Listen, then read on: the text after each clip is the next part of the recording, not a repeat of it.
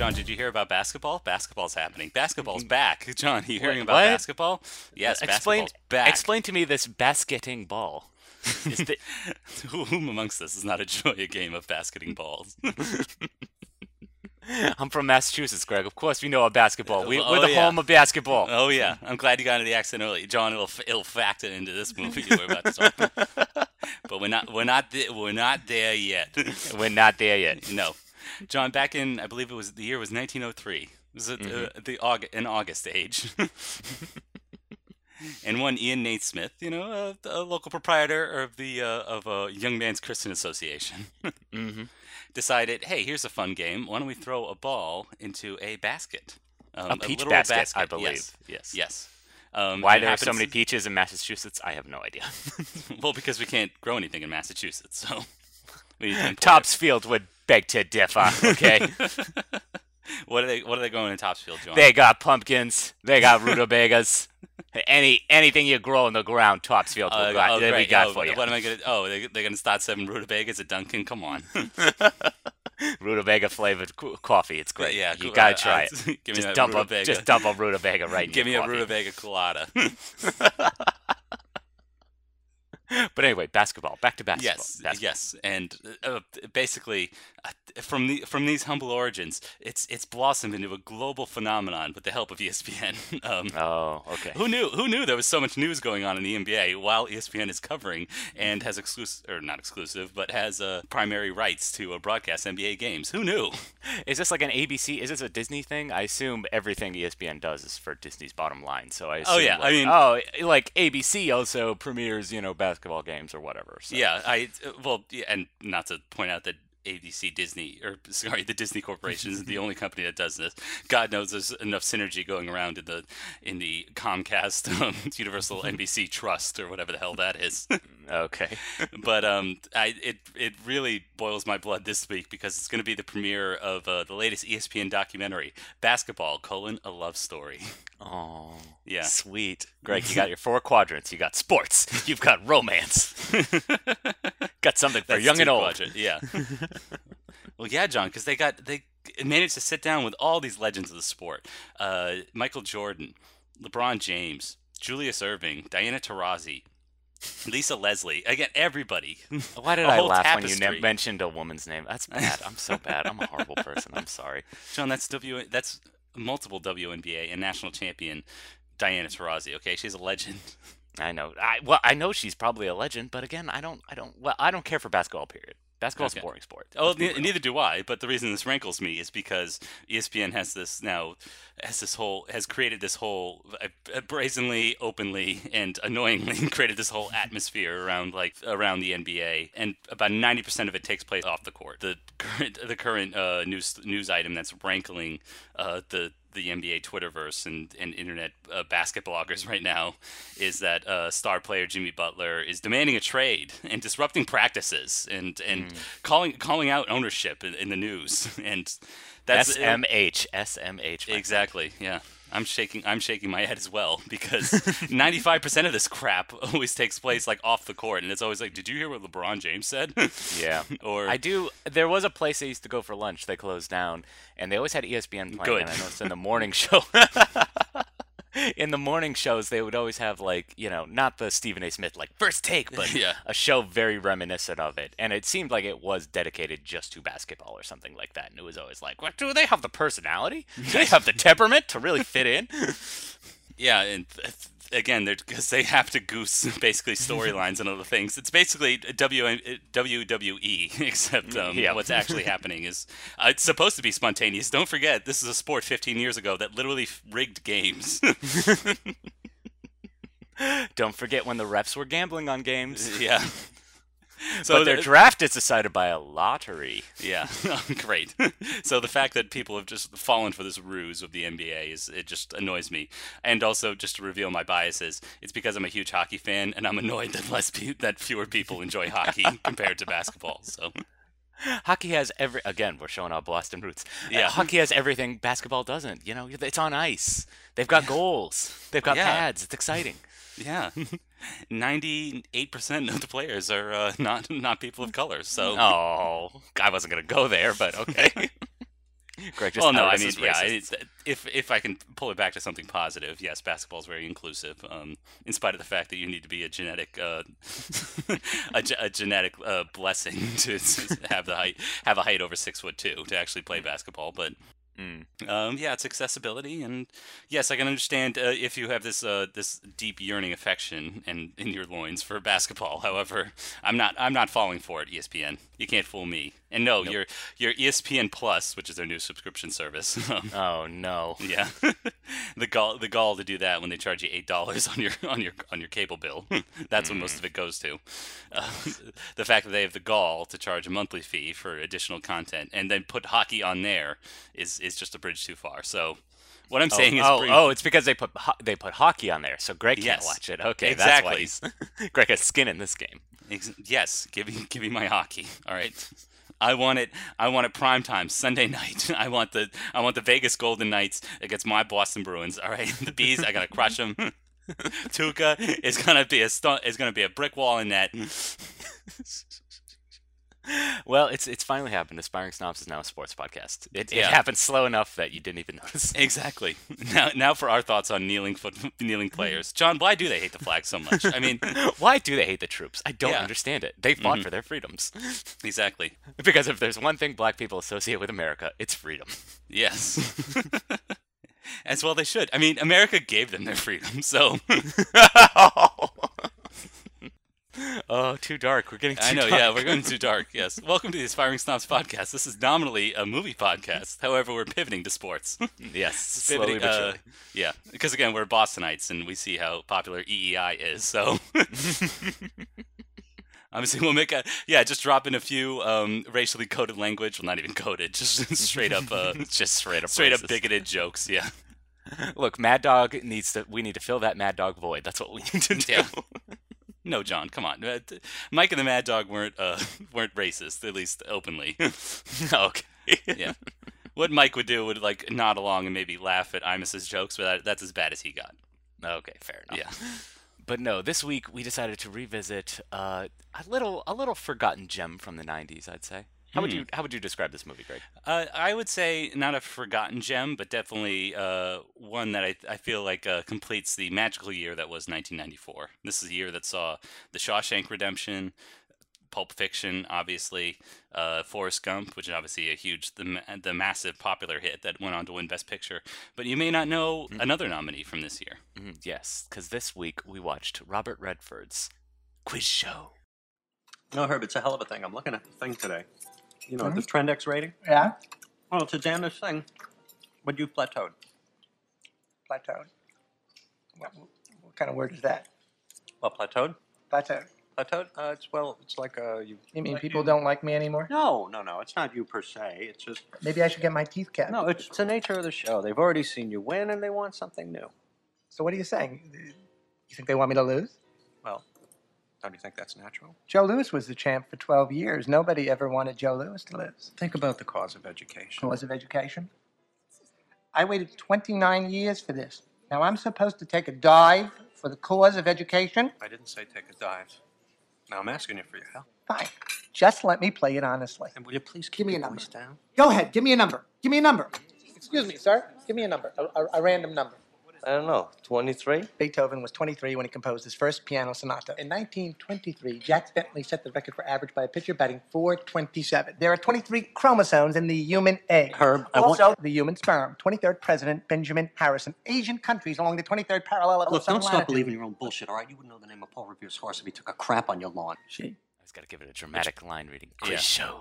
By the way, if you're complaining that it's October and we're not doing any Halloween movies, screw you. All right? We don't like scary movies. We don't like Halloween, so We did that last year. Come on. What do you want from us?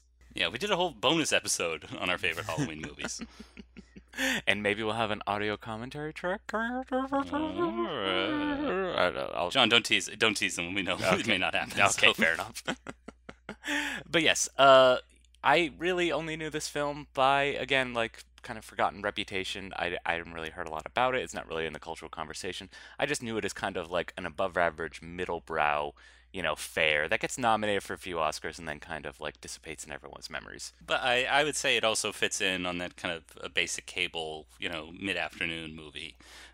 Similar along, I think the closest analogous film we can compare this to is Apollo 13, like a tasteful but also like exciting, gripping, ripped from not exactly ripped from the headlines, but ripped from the history Based book on a story. true story. Yeah, ripped from the history book story from the 50s and 60s that appeals to that has you referenced it earlier, the 4-quadrant, like, okay, it gets the previous generation, the baby boomers, who may have actually remembered this or experienced this event firsthand, and the new young, and it draws in the new younger generation with some exciting film techniques. So Okay. And also directed by your dad's favorite actor, Robert Redford. Well, don't say that. It's certainly our dad's favorite actor. Our father loves Robert Redford. Which I don't know. Like, I haven't looked up his CV. What is his directing credits like? And what drew? Well, I have a sneaking suspicion what drew him to this material. But what? Yeah. Why Robert Redford? Oh, why him for this? Yeah. Why? For this Just no. particular Why does he material? exist? Why? Well, if you read a memoir by the great William Goldman, he exists because he got lucky with a casting director and got Butch Cassidy and the Sundance Kid. That's if you ask William Goldman. Okay. This kid, he never paid his dues. Let me tell you. No, I believe the exact quote was, "Go to a beach in Southern California, you'll find 20 Robert Redfords." Wow. Ouch. Which, ouch. Yeah. Burn. Yeah, which stings me, but yeah, he hasn't really cut his teeth on a lot of. Well, really, he came onto the scene with eventual Best Picture winner Ordinary People. Oh. Just kind of a tasteful family drama.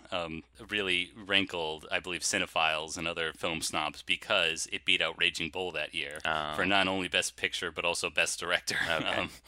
Leaving Marty Scorsese without an Oscar for another 2 decades. But that's really where he cut his teeth, and he's done kind of tasteful drama since then.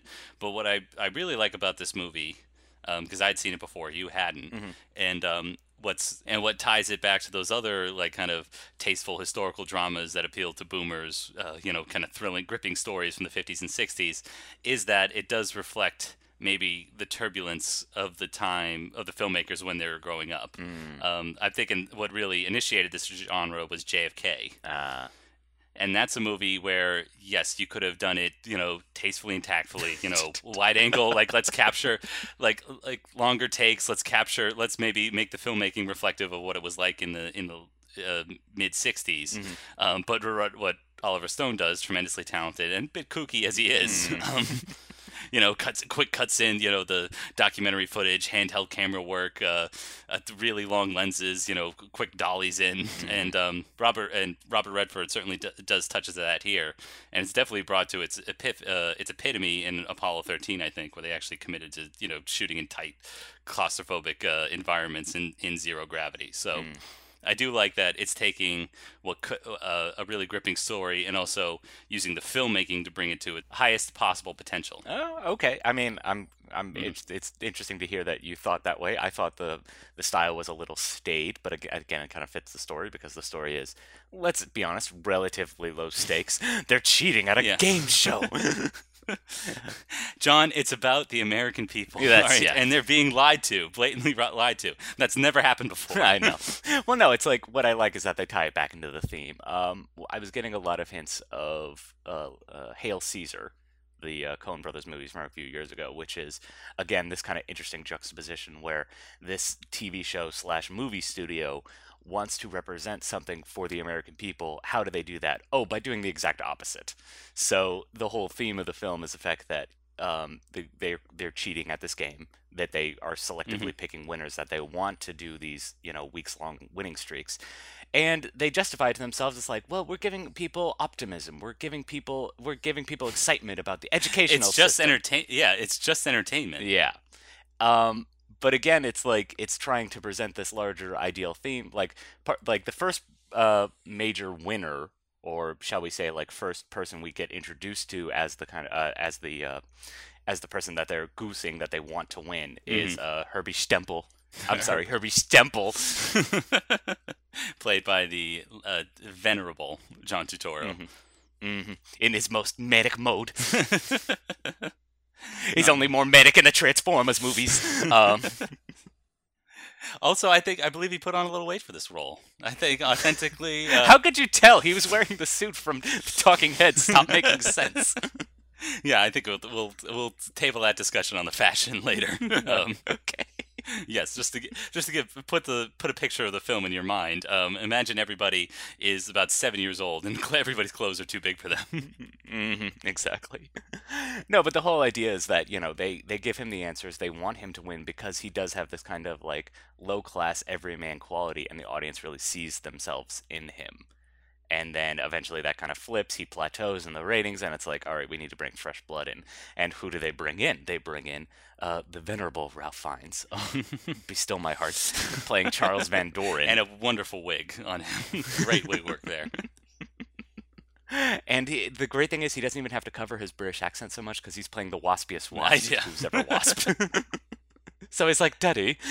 Exactly. To add to the real-life Shakespearean drama that was this scandal back in the late 50s, he was the son of Mark Van Doren, the poet laureate of America, back when poets had some renown.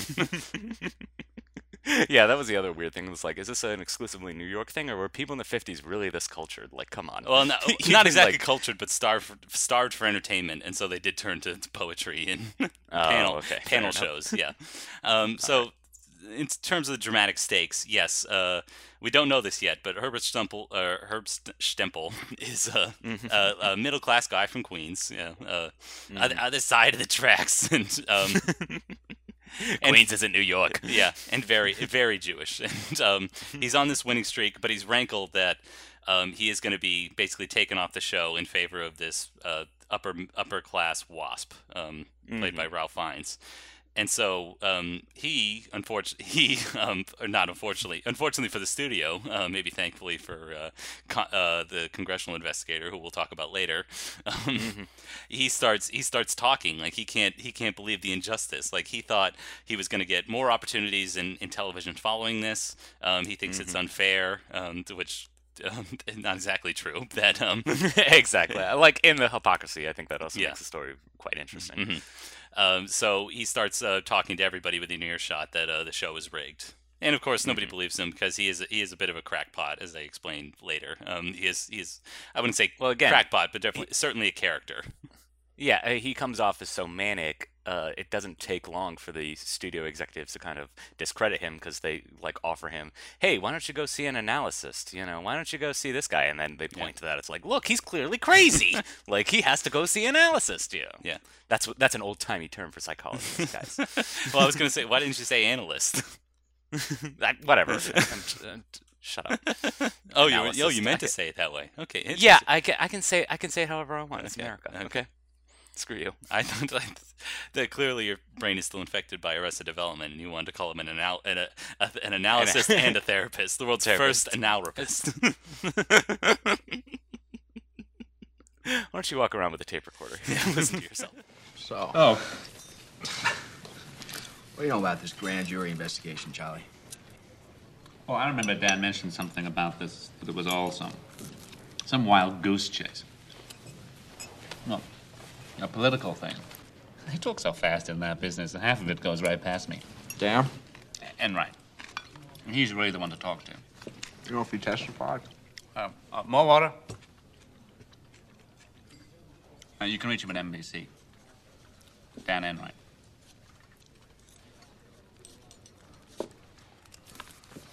So, how long have you been with this committee, Dick? 6 months. Seemed like a good way to postpone the inevitable. Postpone the inevitable. Is there a spot for me? I mean Wall Street.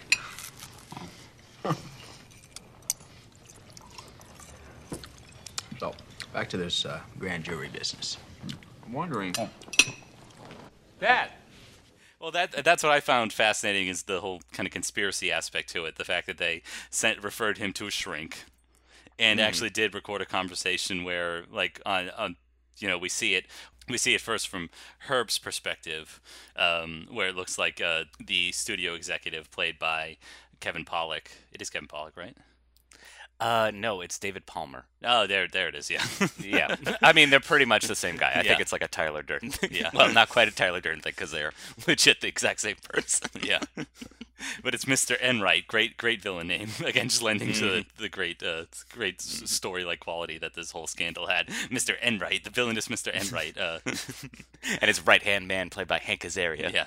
See, that's the other great thing about these kind of like mid-tier like dramas like that. Like they're just a great showcase for all these character actors. Mm-hmm. Like I'll soak in any opportunity to see these people just I mean they're slumming it, but I mean Yeah. again they're making it look easy. Mm-hmm.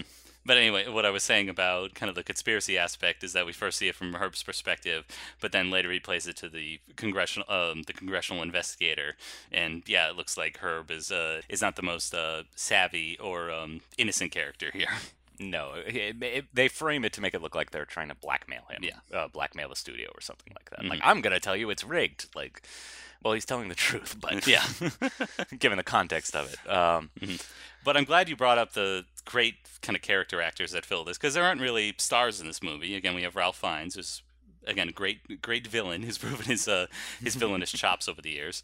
John Turturro, excellent character actor. Paul Scofield is fantastic as the Stentorian Mark Van Doren. Yep. However, John, we have a big problem here. Oh, no. Yes, this. I know exactly what you're talking about. Yes. Christopher McDonald is not in this movie enough. That is another He's huge working problem right too. in Yes. He's working right in his wheelhouse. A TV presenter. That's what he was born to do. Exactly. Or also being an upper crust waspish guy, because more famous for his role as Shooter McGavin, maybe. Exactly. Yeah. But no, John, it appears that we have a black hole here at the center Black- of this movie. We got a black, squinty-eyed, curly hair hole that's just sucking all the life and charisma out of the movie, John. Greg, his perfect averageness is what makes him the ideal hero to crack this case wide open. Okay, because he disengages you with his blandness and his terrible low rent JFK accent. Well, what I didn't know, this is actually based on a memoir. Okay. So who we're talking about is Rob Darrow as, or yeah, I got it. Oh God, I knew I would fuck it up. Again, that just shows how unmemorable he is. Rob Morrow. What we're talking about is Rob Morrow as Richard Dick Goodwin, the congressional investigator, whose sole motivation seems to be like, we want to put television on trial. So that's a little nebulous there, like what exactly he means, other than I think that's why it also why the story appealed to Hollywood so much, is like, yes, we'll take down television, our main competition, and movies will win the day again. Well, it also, it's obviously, this is Robert Redford's story, so obviously it's like, yes, big government wins again. Yeah. Regulations, that's what it's about. But I've forgotten that this was based, or at least didn't realize the first time I saw it, that this is based on the real Dick Goodwin's memoir called Remembering America, A Voice from the 60s. Okay. Yeah. So he really should be cast as like the crusader in this. Like he should really be at the center of the movie and have, I think, kind of better motivation for really pursuing this. I guess what is really a harmless fraud, but maybe wants to speak on behalf of the contestants. Wants to speak for, say, the integrity of television as a powerful medium. So there is that issue. That's kind of the character motivation stuff. But the other problem is, as I clearly imitated earlier, is that Rob Morrow is trying to do a Boston accent, trying to be from Brookline, just like the real Dick Goodwin. And he doesn't quite nail it, and it takes it out of the movie immediately. I didn't think it was that bad. I wasn't too distracted by it. I like, get him off screen. Get me John Turturro and Ralph Fiennes again. All right, there's a reason they have careers. I don't know. I kind of appreciate when you have a character who's not terribly invested. He going back to, well, I don't know why again. You could compare this to like Spotlight, which is kind of a film in a very similar vein, where it's they go into it not really trying to prove anything, just again being a good investigator, and maybe it won't lead anywhere, but once they kind of uncover the seedy underbelly, it's like that's when they get invested. So I do kind of appreciate that, but you're right, it's like The other weird thing is that they keep like trying to input his wife as like kind of like a counterpoint. Well, I think She's only in like 2 scenes, and like the weird kind of moral gray area that enters for him is he inevitably wants to put Van Doren on trial, which he just wants to kind of like get out of this. He did his winning streak. He kind of threw his last game, and he's like, all right, now he gets a cushy television presenter job, and he's just gonna like retire, go back to teaching. He's out of it. And he's a decent stand-up guy, so why would we ruin his life? So like and his wife is like, no, you got to bring him to trial. It's like they kind of interject the wife whenever they need him to like be a dramatic moment, but the wife's not really a character. She's just there to kind of be like, no, you need to do this, and I didn't really appreciate that, especially for a movie that has no female characters in it. Exactly. Yeah, I think that's the main impetus for it. It's because this movie is basically a packet of Wonder Bread. If you look at the cast, it is solely older white men. So she's played by Mira Sorvino too, Dick Goodwin's wife. So, and she's only in 2 scenes to basically, I guess elicit that like domestic drama, like, oh, it's making an impact at home to kind of raise the stakes. That too. And it really felt a little distasteful when we see scenes of Herb Stempel and his wife. Yeah, because he's not a savory character anyway. I mean, he's obviously initially painted that way, but he insults his wife relentlessly. They're like, I feel like their relationship is played for laughs, like how like bad this marriage is. Yeah. Oh, it's like I think they literally reference the honeymooners. Like that's exactly. It's because with going into like Herb's backstory, part of his reasoning for going on this game show is because he kind of lives under the thumb of his mother-in-law. The mother-in-law kind of provides for them financially. Yes. He can't provide for his own family, yeah. as a man should. Well, also because it's implied that he's a relentless gambler. And that's why he's under the thumb of his in-laws, is because he's in debt from gambling. Gotcha. And as we reference later, in the big twist, Dick Goodwin is crusading. He's asking around. I think he tries to get in with the head of NBC, even though he's told no 50 times by the secretary. Like, no, he's not in. No, he's not available. And it looks like he's got a crack in the case, or doesn't. Or I believe finally, like, Congress calls him back. Like, you've rang up this hotel bill in New York City. Like. Investigating something as trivial as a fraud on a TV game show. So, like, what are you doing? Like, come on back. And that's when Herb drops a bombshell. I know that Van Doren is receiving the answers because I received the answers. Yeah, exactly. And it's kind of the perfect. I mean, just it's amazing that the story wasn't told in a big, grand Hollywood fashion like this before. Kind of that perfect middle act twist. But that said, I think we should say that it is with the Herb Stempel character. It's not exactly cartoony, but it is definitely performative, and that's what really draws you in. I think is how the great contrast between these two characters. And well, it's a Jew and a Gentile. Yeah. Like that was another formulation for the game show is they'd let a Jew win for a few weeks and then they switch over to a Gentile. Yeah, which they touch upon but never really delve into. At one point, Rob Morrow's character does confront the studio heads with like Herbert Stempel said something crazy about like they always let a Jew win and then follow it with a Gentile and that gooses ratings and they all laugh it off and then he says I looked it up and it's true. But they didn't. I thought he would cite some evidence, maybe, but he doesn't. So, really, the break of the case, and also to kind of introduce another like little element, another hugely successful contestant on the show was an artist from Greenwich Village, also touching on like cultural touchstones of the '60s. And he basically corroborates that yes, I received all the answers because I mailed myself the answers that they gave me. Yeah, so he would have it postmarked so that they know, so you have a date attached to it, so they know he didn't forge it. In addition to video evidence, like he gives the correct answer when they assume that he would give the wrong one, and Christopher McDonald does a great double take, like with his pearly whites, like what? Wait, you did got say it right.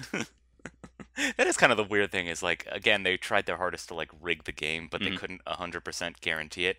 And especially in the early scenes, there is this kind of tension that I wish they kind of had in the back half, which is, are they going to say the right answer? Are they going to say the wrong answer? Because both of them, Herb and Van Doren, are put in this scenario where Herb is told to take a dive. He knows the right answer. It would be embarrassing if he got this right answer. Come on, who doesn't know who won Best Picture in 1955? Yeah. Well, that's the other thing. Like 2 years ago, and I did want to put out a poll, like just to the general public, like without looking it up. Do you know what won the Oscar for Best Picture 2 years ago? But it's especially embarrassing for him because it's one of his favorite movies, Marty, and it tells a very similar story to his about a working class Jewish guy trying to find love in Queens. So Exactly. so there's that kind of there is like an added level of embarrassment to it.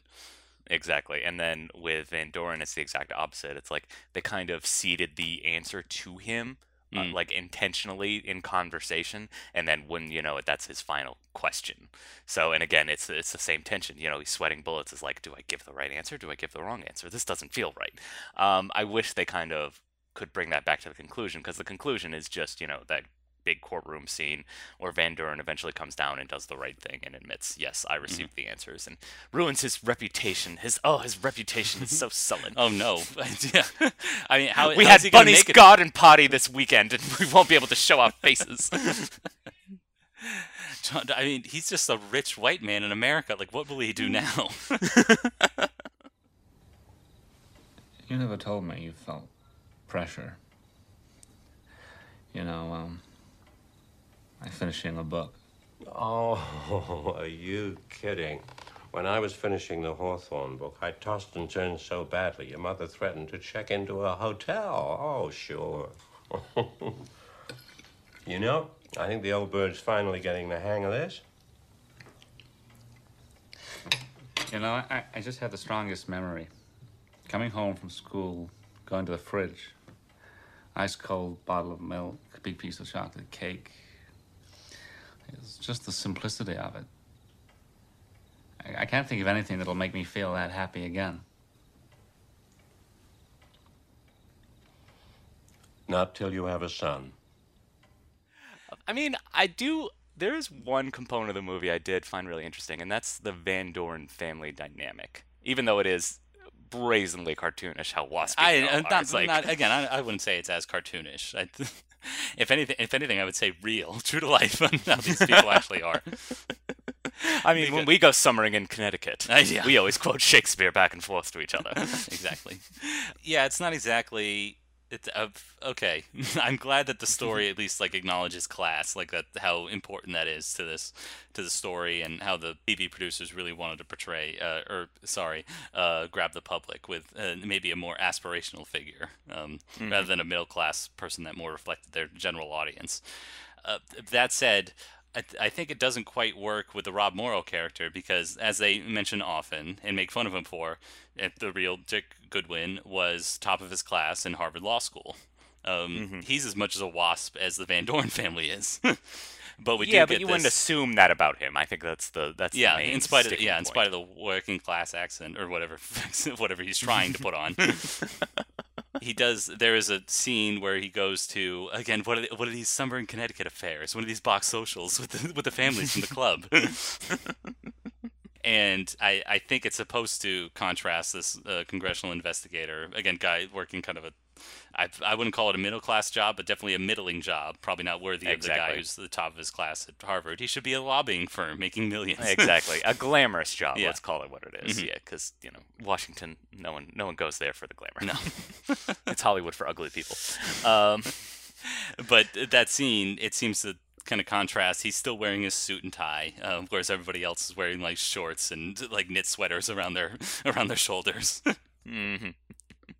But I mean, there is an interesting dynamic between him and his father, because there's this whole idea that it's like, oh, he's going to be a professor just like his dad. He's going to be a poet laureate just like his dad. And you can tell he wants to kind of weave his own path. He wants to worm his way out of it. And how does he do that? Like, he goes on a game show.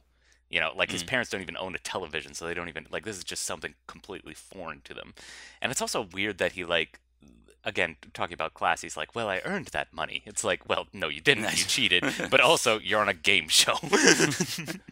Yeah, that's the one thing they kind of brush by, because they introduce him. He's at one of these, like, upper crust parties. Like, everybody's enamored. I think, his father's just published his latest book or something. But he's glued to the television watching this quiz show. and thinking like, oh, I could do that. And he's really impressed with Stumple too. I do like that kind of element to the story as well. But the story actually starts when he tries out for tic-tac-toe. That is so true. So I will push back against your assertion that he's trying to get out of the shadow of his father by going on a quiz show. I think he's not. I don't think he's exactly like forging his own path, but there is an element to him where he's working towards his father's approval. I guess that's true. Yeah. Yeah. I mean, there's definitely some kind of some strained dynamic between the two that eventually resolves when he admits, like, yes, I did cheat, and his father's like, I'm going to come with you when you testify to. They meet somewhere in the middle, and I thought that was kind of nice. Yeah. I thought that was pretty believable, regardless of all the over-the-top trappings of this waspy life. Yeah, and also credit to, it does remind me of some of the great lines in the movie, and that's I think a big credit to screenwriter Paul Anastasio. Like one scene, like again, it hasn't quite won his father's approval, and he's woken up in the middle of the night feeling guilty about his position, basically defrauding TV audiences everywhere, pretending to be this smart erudite guy. Well, he is, but yeah, pretending to be a super genius on this quiz show. And he says, he mentioned something where like he felt like particularly prideful, and then his father says like, in that great subtextual way, like, wait till you have a son, and it's like finally, in spite of the guilt he had, the scene concludes like, okay, but he's finally won his father's approval. So there's that great scene, and also he gets on the Today Show in the middle of his winning streak, and he's mentioning that he's working on a book about Lincoln, and I love that the interviewer, I'm not sure if this is true to life, but the interviewer says like, how do you think Honest Abe would do on the quiz show? And Ralph Fiennes Charles Van Doren does a double take, like, Honest Abe, like you had to frame it that way. Well, it's just kind of funny. It's like, the other thing too is like the game show kind of absorbs his whole life. Like he can't even go on public anymore because he's getting hounded. Like, give me an autograph. Yeah. Who's that actor? Like, he looked familiar. The guy who kind of hounds him in the phone booth. I'm not sure. Okay. He's not on the cast list. On at least the front page of the cast list, I don't believe. But, okay, all right. He looked like a greaser straight out of Grease. That's where you find him. Exactly. But anyway, he can't like live a private life anymore. Now he's getting hounded all the time. He's a celebrity, and again, like, I do like that little line because again, yes, like, it is kind of implying that it's like, yeah, you cheated, but also it's the fact that no one cares about anything you do besides the game show. Like, he could write like 1 million books, and it's like, to this day they'd still be asking like, so what was it like being on 21? Well, I also find it funny that the American public would become so enamored by him, because if we do get that long scene on the lake, at the lake house in Connecticut, and at one point, again, he hasn't kind of earned his father's approval, and they have this kind of tete-a-tete, or this game, as the Mama Van Doren declares it, where they just they test each other by quoting Shakespeare and one another, and yeah, I couldn't wait for ISIS to infiltrate the U.S. faster. I mean, if you're entertained by that, by God. I could appreciate the Bard's verse as the next man, but Greg, this was the 50s, okay? Like you said, they were starved for entertainment. Like, who do we put on cover, the time cover this month? Who's that game show guy? Yeah. Hey, I believe Ken Jennings also appeared on the cover of Time. No way. Really? I don't know, but again, it was slow news back in the late 2010s. So okay, all right. I assume it probably had to do something with Watson. I bet it was Watson related. Yeah, probably. I lied to the American people. I lied about what I knew, and then I lied about what I did not know. In a sense, I was like a child who refuses to admit a fact in the hope that it'll go away. Of course, it did not go away. I was scared. Scared to death. I had no solid position, no basis to stand on for myself. There was one way out, and that was simply to tell the truth.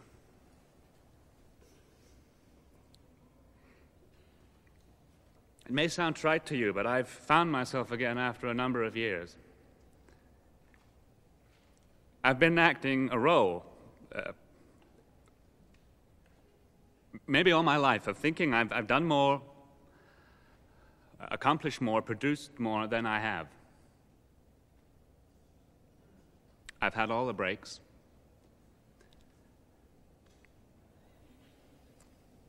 I have stood on the shoulders of life, and I've never gotten down into the dirt to build, to erect a foundation of my own. But yes, final thoughts. Quiz show. Good movie. Yeah. I think that's the thing about it. It's like tasteful. One thing it doesn't really do is it kind of challenge us in any way. I mean, yes, there's that big reveal that Herbert Stempel is not was kind of complicit in this whole scheme. But the whole theme, and I think kind of it kind of ends on a whimper with Hank Azaria's character giving his testimony, like saying like, hey, this is just entertainment, you know. Like what's it really concluding to? Like, yes, Dick Goodwin does say he wants to put like television on trial. Yeah, exactly. But it doesn't really explore what that means, or you know, it doesn't really show. I mean, I guess there is a shot over the end credits when they're doing the final title cards, you know, saying, where are they now? Exactly. They do pan over the live studio audience in the game show 21, and you know, it's kind of like that mirror thing, like, oh, it's mirroring the movie audience, the movie theater audience. So you could say festooned that, like, with a bummer version of Mac the Knife. Yeah. Well, because it's the 50s. Yeah.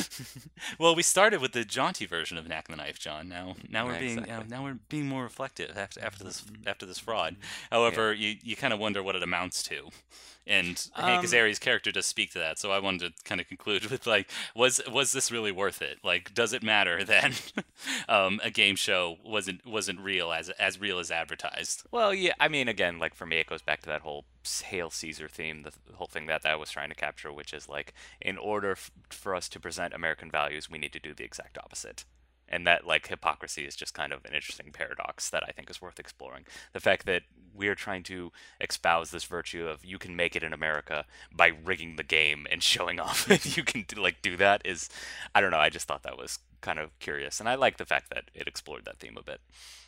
Okay, maybe if we could have seen maybe the stakes and impact a little bit more, like if Herb Stempel or other contestants were like destitute because they got like chewed up and spit out, and like again, or like there was a maybe they could have implicated Geritol, the primary sponsor for the quiz show 21. Oh shit, we forgot our ad break. We'll be right back with a message from our sponsor, Geritol. Are your Q zones properly aligned? Yeah. Do you have tired blood or bad humors? Are your biles out of whack? This will put gold in your blood. It will. And we're back. Yeah. Maybe they could have implicated corporate malfeasance a little bit, because again, this is literally like snake oil that was financing the show. So exactly. So if they could have touched on that a little bit more, and yeah, maybe also like speak to, because it's weird that this Harvard lawyer is working for what looks like the congressman behind like Texas's 51st district or something like that. It's like, well, see here. I know, so like there's that weird thing where it's like the head of the studio executive, or the head studio exec, like golfs with one of the congressmen. Yeah. So it's like they show how buddy they are and how much of a like theater this is. It's like nothing's gonna really happen. I also did want to mention, you mentioned that Ordinary People beat Raging Bull in 1980. Well, you know, they Robert Redford and Martin Scorsese, they made amends, because who's cast as the head of Pharmaceutical Incorporated in this company, Craig? In this movie. Of course, it's the inimitable Martin Scorsese, who has that soft but rapid patter, like, you know. He doesn't get too high, he doesn't get too low. He just talks and it gets right to the point. Yes. So perfect casting there as well. This is masterclass. Yeah. Take a pause. He like me needs to take a pause as he collects his thoughts. Of course. That's the only quality that Martin Scorsese and I share. Now, if you could only bumble and stumble as much as you do. Oh, burn. Ouch. Yes.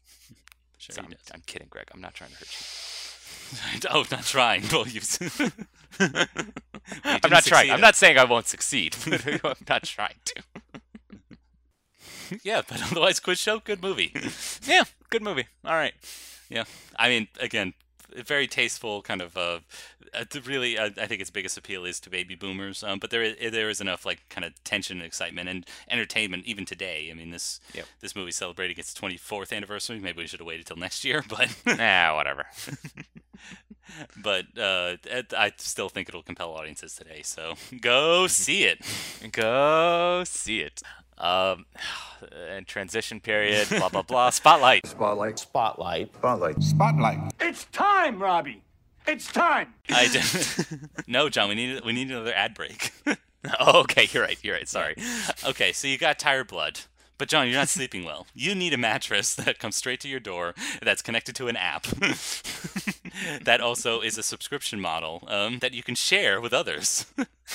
It's a monthly mattress subscription service. You get a new mattress every month. I know. It's worn out. I'm tired of it. I don't want it anymore. I know. I'll give it away via the app.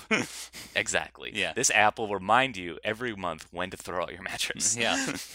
Because you're just so busy. Yes. And with our promo code ASNOBS18, you can get 18% off your next purchase. It's for the year 2018. They didn't go with my promo code. My suggested promo code was I'm dead inside. So go to mattress.com/I'm dead inside. No, it's not mattress, John. It's sleeper without the E. That's S-E. Oh. That's SLEEPR. No E. No third E there. Okay. Yeah. No, they should have went SLPR. Sleeper. Yeah, you're right. Slip. Yes, and it comes in an awesome box and explodes literally in your house, and you're and thought, ooh, this was a good use of $800. And if you act now, you'll get free toothbrushes included in your package. Yes, toothbrushes and shaving needs. All your toiletries delivered right to your door. Never leave the house again. Yes. Sleeper. Yes, and we look forward to having all those toiletries and mattresses wind up in the Pacific Garbage Patch one day. But hey, yes, it's time to get back to being a little bit more genuine here, John. Okay, time to give a true recommendation to our fans out there in our signature segment, Spotlight. So, Greg, what I've went first the past few weeks. Why don't you go first? Well, that's because a lot of the spotlights I've been doing have been pretty weak tea, if you ask me. And today I have the weakest tea of all. We were making fun of wasps in upper crust society. I'm going to prove my own waspish bona fides by recommending an article in the New Yorker. Oh, jeez. Listen, I haven't had a lot of time to experience something new. Okay, so it's Sunday afternoon. I just want to sit back and read my New Yorker. All right. Actually, this is great because this is the first phase of it actually becoming like an Oscar-nominated movie. It's like it's based off an article in the New Yorker. It's based off an article in the Atlantic. Well, not quite, because it's not a story or profile. What it is an exploration of elder care. Everybody's favorite topic. Oh boy. Yeah. And everything turned out fine. Yes. They went to go live in a farm upstate. Well, literally, John, you're not far off. It's not exactly a farm, but it's Chagrin Falls, Ohio, just outside of Cleveland. I won't go into or at least I never exactly explored the origins of that name. Mm-hmm. But the article is called "The Memory House" by Larissa MacFarquhar. Mm-hmm. Let me spell that last name: MacFarquhar. Okay. Yeah. So very Gaelic, I'm assuming. Okay. Oh, this memory house. You should hear about it. Or she had parents of Irish and, let's say, Lebanese descent, and she decided to combine them. But anyway, this is a profile of kind of the work they do at Chagrin Falls, this elder care home, particularly for patients with dementia. And yes, that's not a topic that all of us want to explore, but kind of a necessary one. And basically, it starts out with some very heartbreaking portraits of the residents at this retirement home, and how they're dealing with dementia. However, it does become slightly more cheerful when it delves into exactly like how we got to this place in elder care, and kind of the strategies involved with it. Initially, it started with kind of tough love. Oh no. Yeah, because their brains are degenerating, memories are off. It initially started with like, okay, we have to confront them with reality. Like exactly. Yes, yeah. like the most common affliction that seems to come up in this article is that they can't remember who their spouses or loved ones have passed away. And so like the certain strategy would be. And another one that a woman practices with her father today is that, like, no, mom is dead, like, and kind of confront. But this one takes place from but what Chagrin Falls, what they preach is more like kind of affirming this the residents' reality. So you never ask them a question, because the question will, like, again, seem like immediately like put them to work, put their decaying brain to work. And I'm trying to be more gentler in these terms, but sorry if they don't immediately come to mind, but like kind of force them and just elicit that irritability or confusion. Whereas if you just start with general topics like the weather, or you kind of ease them into conversation and kind of allow them to live with a little bit more dignity. Now, granted, you're coming up in situations where they may not, their brain may be cast back to the past, and they may not acknowledge what the actual weather is, or that there are two different kinds of shoes on their feet, or again that they don't know what family members of theirs are with them or exactly where they are. So how they kind of strategize with that is, like the big example of kind of like affirming their reality, even if it is a little white lie, is the bus stop. They feel like, okay, a lot of them don't want to be there, so like, okay, let's get ready to go home. So they just sit them down at this bus stop. They're anticipating a bus, but of course their brain will soon forget that why they're there exactly, and a bus is never actually coming. And then they kind of occupy them with something else in the day. So it enters into this debate, like, okay, are you like really gently affirming their reality, or are you lying to them and just obfuscating their current condition? And it doesn't really come down on that. It does conclude with a separate profile of a retirement home in the Netherlands, which is trying to which doesn't have the fake bus stops. It doesn't exactly lie to the residents, or again, to be more positive, quote, affirm their reality. But what it is doing is allowing them to kind of live or continue to live out the last stages of their life with dignity, with fountains and shops and things where they're free to move about. The safe is it's big enough and cordoned off enough where they feel kind of safe, and can kind of live their lives. Now, granted, the other important factor, I think, in these, because I have heard about these kind of retirement communities, is also making sure that they're decorated properly. Yeah. That they what they do is they try to recreate their kind of initial setting that their brains are kind of regressing to. So they're all adorned and festooned with like 1950s ephemera to make them feel like they're kind of in the present moment, at least in their own brains where they are. So that way, again, you don't get that cognitive dissonance where it's like a decade has passed and you don't even realize. So it's a very interesting story. Like, I'm kind of familiar with it because I have read articles or heard radio NPR stories about these kind of retirement communities and this new technique of, like, instead of like trying to confront them with reality. There's actually a great This America Life story about that, where they were just usurp me on my you called on the New Yorker, I raised the stakes with This American Life. Exactly. It's a couple who had to move their mom in because, again, she's suffering from dementia. And Greg, wouldn't you know it, they're two improvisers. So, well, yeah, and actually, the author Larissa Mafarquad, she does reference that, like, you do have to be like an actor or improvise. Like, how exactly? She does reference the technique. Yes, and like, always continue with their reality. And yes, they do. I believe there are areas, not solely areas, in this Chagrin Falls retirement home, where it does cast back to the 50s and 60s, make them feel, or at least put them wherever their brain may be in its regression. However, she does point out that not everybody's at the exact same stage of dementia. And that's the issue, too. Okay. And maybe not everybody has the exact same experience. She does profile an exercise where they're kind of relearning to write a little bit. They're connecting the dots to, some residents like can't even speak, much less kind of write out. Another resident who is probably in the early stages, like, just breezes through all these exercises. So that's the other issue you have, and exactly where your residents are, and are you going to modify your techniques to the different stages they are in terms of their illness. Interesting. But it's a very good article, and obviously a well-trodden territory, as I'm learning now. But yes, I mean, I'll breeze through it as I'm looking at the cartoons. yeah, So. exactly. That's why you love the New Yorker. I Yes. love the fiction. Actually, I love the short fiction. That's what I turn to immediately. But The poems are a little hit or miss. Yeah, but yeah, yes, the it's- New Yorker overall, yeah, good I know. publication. Check it No Mark Van Dorens. That's for sure. But no, the article again is called "The Memory House," and it is kind of fascinating, if difficult territory to explore. So out. Okay. Yeah. All right. yeah, so that's my weak sauce recommendation this week. I hope you have something better for us, John. I have 2 lukewarm recommendations. So, Hmm. I finally got around to watching a Japanese animation television show called One Punch Man. Oh, okay. This one I hear is a little bit more satirical.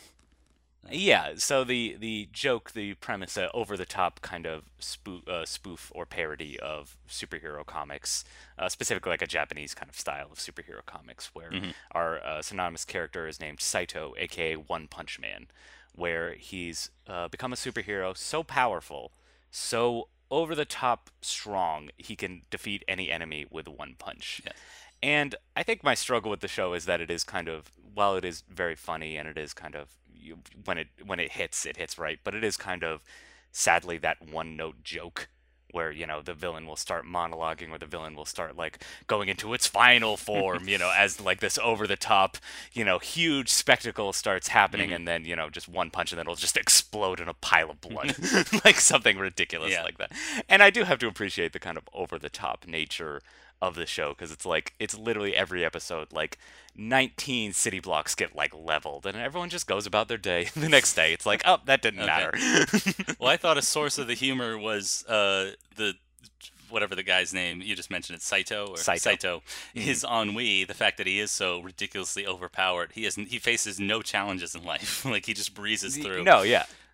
And what is also great is he eventually takes on a disciple. There's another superhero, I can't remember his name, but he's a cyborg. That's basically his gimmick, is that he's got like robotic augmentation. And, you know, because he's a cyborg, he's also very like flat, very earnest, very literal. And so when, you know, Saito is trying to describe his kind of like ennui, the fact that he's so overpowered, like his response is just like blankness, like I don't understand. Like his brain is incapable of understanding like genuine ennui. Yeah, okay. I mean, and when the show does kind of like dig into that territory, it does get very, very good. The first episode is actually, there's this really clever, we get this flashback before he was a superhero. He was just like a pencil pusher, like just like a bored man, just living like an average corporate office job. Yep. And his first kind of heroic act is he saves a kid from a gigantic crab monster. And, you know, he does it in a, you know, spectacular, you know, harrowing fashion. And then we cut to him present day in a supermarket just looking at prepackaged crab. And it's like, it just hits perfectly. Like, it's come to this. Yeah. Okay, so it seems like there's finally they've injected some humor into anime.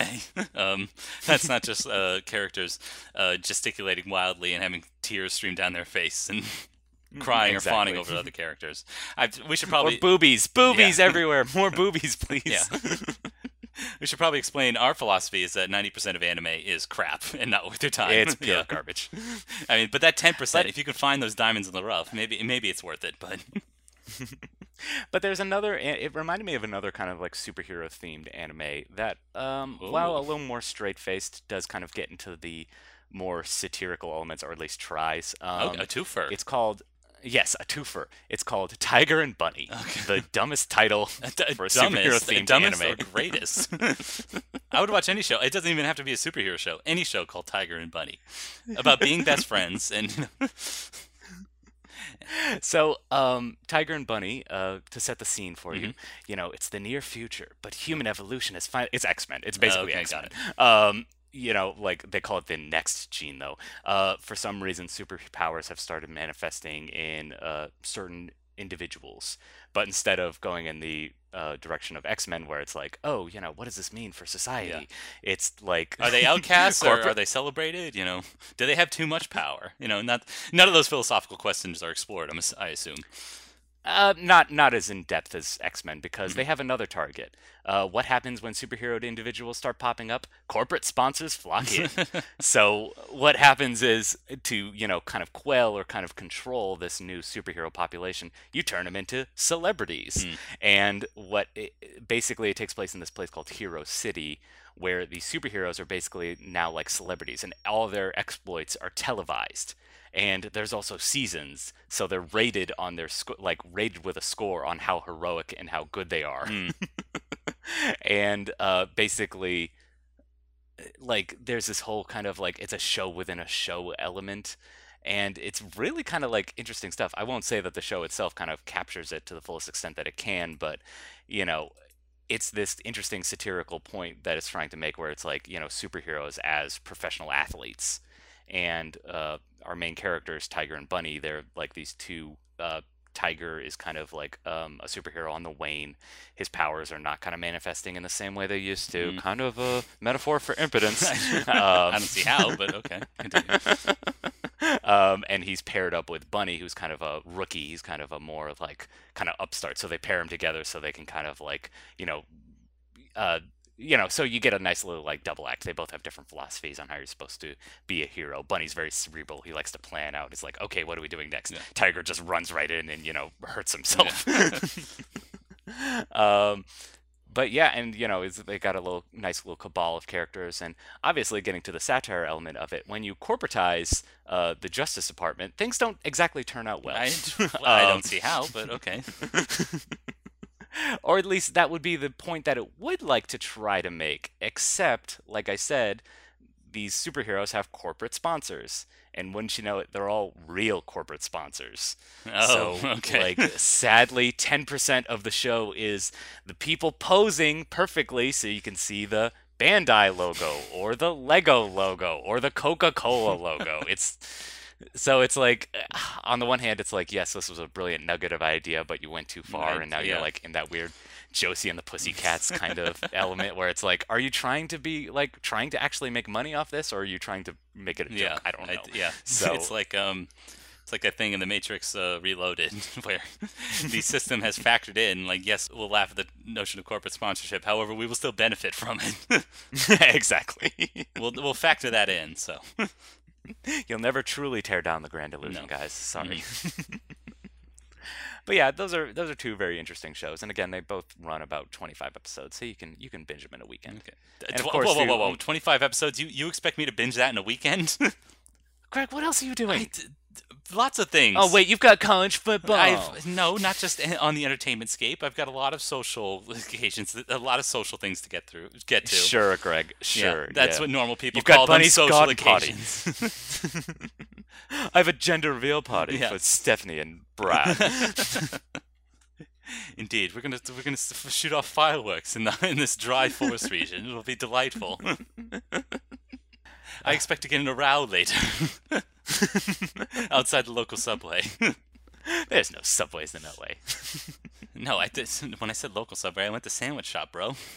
Oh, okay, got it. I believe that was another news peg that rankled the Twitterverse. Is how could you have a fight at a gender reveal party? Well, America found a way. Well, if you have any great gender reveal parties you want to share with us, why don't you go follow us on Twitter?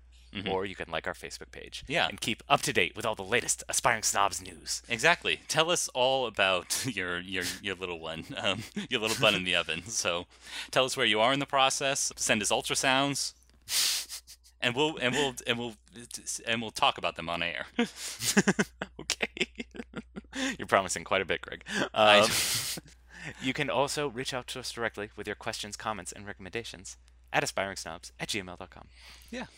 And, we've done something for you, I hope. We've given you an hour of entertainment. Again, that's my sincere hope. But if you could kindly do something for us, you don't have to get a sleeper mattress. You don't have to enjoy the Aspiring Snobs branded brain tonic. But what you could do is you can go to your podcast service of choice, whether that be Apple Podcasts, Stitcher, Player FM, go to the rate and review section, give us 5 stars, say, hey, I like these guys, they're great.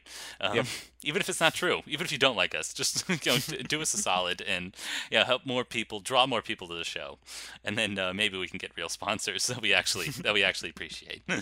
Well, Greg, I think next week we're going to be just flooded with sponsors once they see what all the great content we've got prepared for them. Oh, exactly.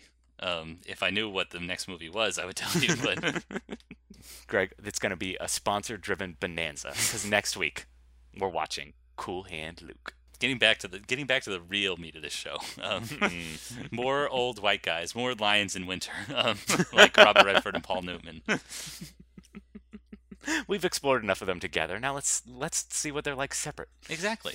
I don't know if Paul Newman ever directed, but he was too busy doing Pixar films. I think that was nice. That's what kept him from doing it. No, he had a hand in salad dressing.